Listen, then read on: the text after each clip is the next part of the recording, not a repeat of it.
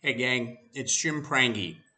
This is the first, let's call it solo cast, I guess, is what I'm hearing people say. This is my version of that. So, 2 minutes on myself, as what it had suggested.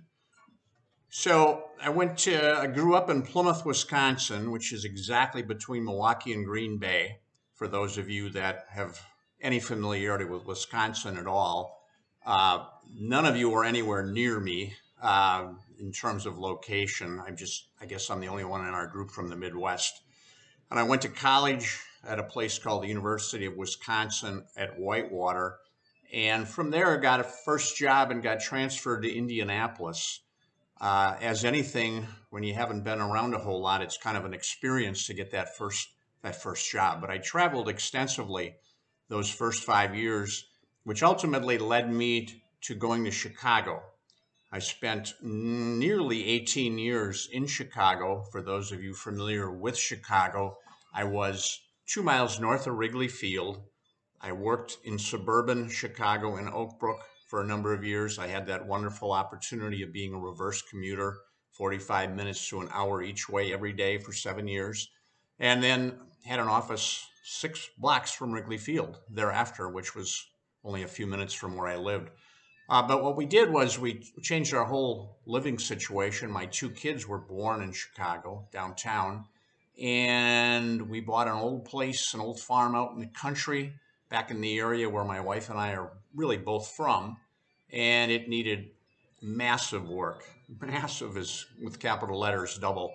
But we relocated. Our kids were 10 and 8, and they thought we were absolutely nuts. What are you doing moving from a city to this wilderness? But now here we are. They're certainly older, and they've both completed school, and they both love it up here. And it's a pace, as one of my friends said, who came up from Chicago. He said, "I think my blood pressure went down 20 points just by being up where you live." So that was substantial. So I worked for various companies along the way. If you said, what did I do principally? I raised capital for large companies, one of which was Public Storage, the largest mini warehouse company in the United States. And I covered a very large territory, therefore did substantial traveling and had relationships with stockbrokers and financial planners and progressed from there, if you will. Got into my own business, which was real estate development brokerage, construction acquisition, and in the city of Chicago for a number of years. It was sometimes a massively overwhelming experience and at the same time enlightening in more than one way, to say the least. Um, from Chicago, we came back up here, and I've been up here now 20 plus years in my home area, and I've spent a large amount of time working with early stage companies, working to try to help them raise some capital, if you will. There's two key points about being an early stage company. You have to have either money or you have to have passion and entrepreneurial ability to see it through, or you're going to be challenged. It's lots of challenges. I probably have worked with 60, 70, 80 companies, most of which don't make it, some of which do. And I've had the fortunate experience of being involved in an early one back in 2000. And the founder said he wanted to go public someday. Everyone thought he was crazy, but 7 years later, we did go public in what you would call $100 million IPO on the NASDAQ, and it went on and did quite well. Since that, I've worked closely with a securities attorney, working to raise capital for companies. As I say, sometimes it works good, sometimes it doesn't quite work as good. And so that really is what got me to the specific point where I had the wonderful opportunity. I'm sure most of you haven't had this opportunity, but you get set up, and you get set up by individuals. When you've been doing this for years, dealing with the financial side, you've heard most every story about the capital that they're going to provide or not, and you kind of just take everything on an equilibrium to move conscientiously forward to try to make stuff happen. Lots of follow up in this business, lots of follow up in everything all of you are doing. Got to push the needle to make people do things. As I've said, sometimes I try to get people to do what they didn't know they were going to do until they got to know me. So the element was we. I was working with some very early stage companies that were what I call microcap companies, publicly traded but very thinly and early stage in their business life. And the element then was, or when you seek capital, you take all different situations. And I got referred by an elderly gentleman friend from Williamsburg, Virginia, who said, "Here's a source, and this is going to work out really good for you." Well, let's just say it was part of the setup, though he didn't know it. And much more of this whole process that took place basically led to the fact where I had the opportunity one early October morning of some years back where I got a telephone call sitting right where I am right now. And let's just say I answered the phone and the man said, "Hey, I'm from the FBI," but he didn't say he was here to help me. He said other things. And what you're going to find is all of this. I was so pissed that I, among things, researched information, and my co-defendant was a securities attorney who was a very good friend, and we had worked on many of these projects together. And the element was I learned a lot, and you learn a tremendous amount along the way that you never knew you were going to have the wonderful opportunity to be able to learn about. So given that, my journey through the federal process, knowing I never did anything any different than what I had previously done. And if I gave all the information on this, we'd be here for hours. But the element is that I went to a trial because I wasn't guilty at all. That's why people go to trial generally. I sat through 2 weeks. Unbelievable what you experience when you see what they slant and distort information.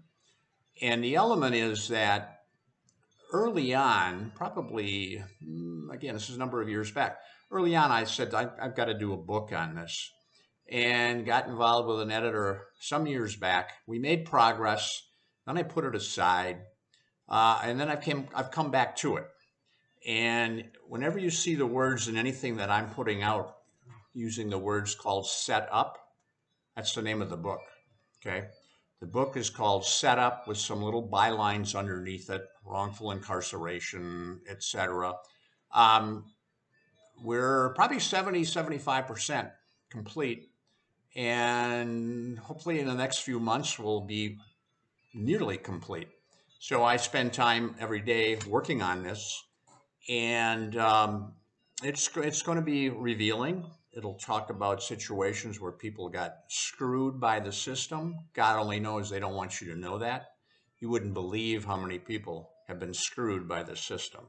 You'll hear about wrongful convictions, Project Innocence. You'll hear about situations where people, after 23 years, they're found that the prosecutor made a couple mistakes, screwed their ass over royally, but oh, that's okay. Nothing ever happens to the prosecutor. How wrong, unfortunately, that is. So I've decided to do this book, and then I learned about this podcasting and this some guy named Brian from London, and I looked into it and thought the way to get organized and try to bring this together, because we're all guilty of having lack of information and of how to complete certain things, particularly if we've never had the opportunity to do those things. We essentially here, as I am finding, it's really an organizational tool, and it's giving structure to what otherwise has a way of floating around in space. So I've come up with formulating a name of the podcast. As Brian says, subject to change potentially, but it is really called Law, Litigation, and Lies. And I'll tell you all about the lies anytime you want to hear about it. So the element is that is the name, and I'm just going to kind of refer to my notes here.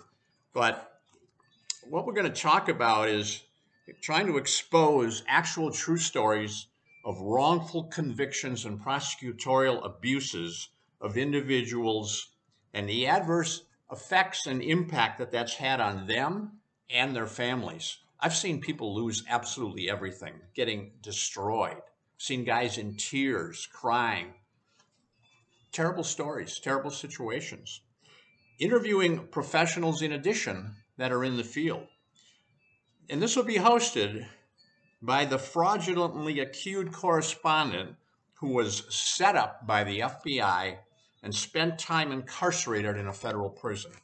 That's your humble servant, me. So I've had actual experience, practical firsthand knowledge, and I have put thousands of hours into reading, learning, grasping this system.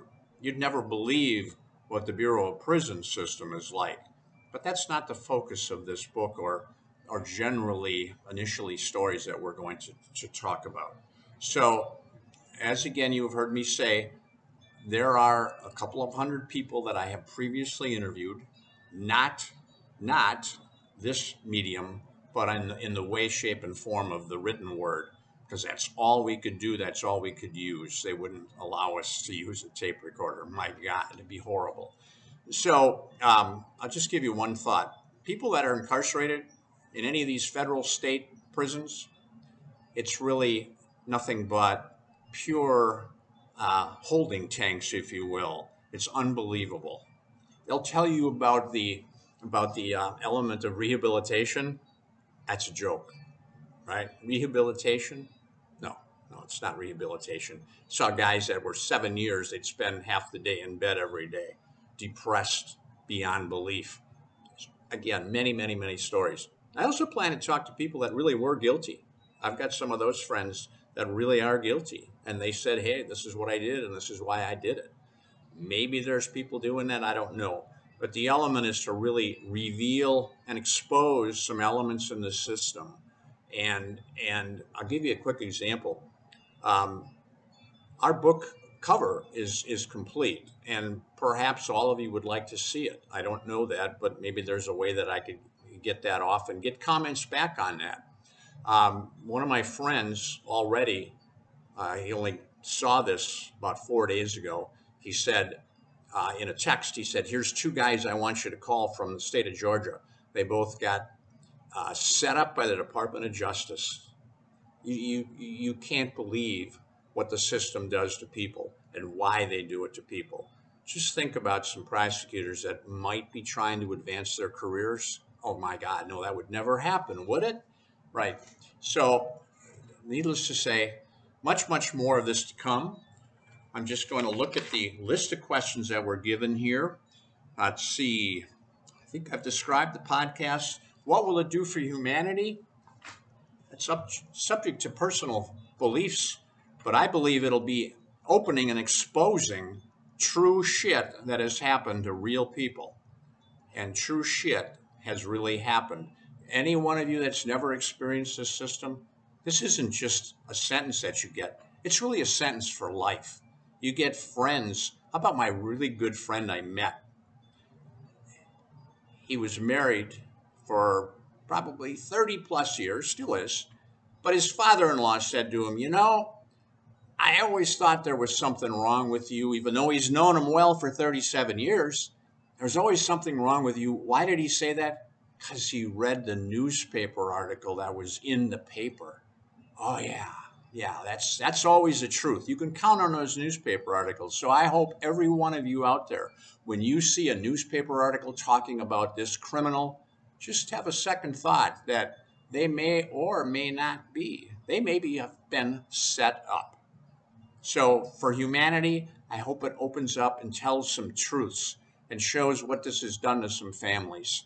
And if any of you have someone who has experienced a wrongful conviction or abuse by a prosecutor in the system, God only knows, I'd be happy to talk to them. So I thank you for your time. I look forward to seeing you all on our continuing journey with Brian and his great folks. Thank you.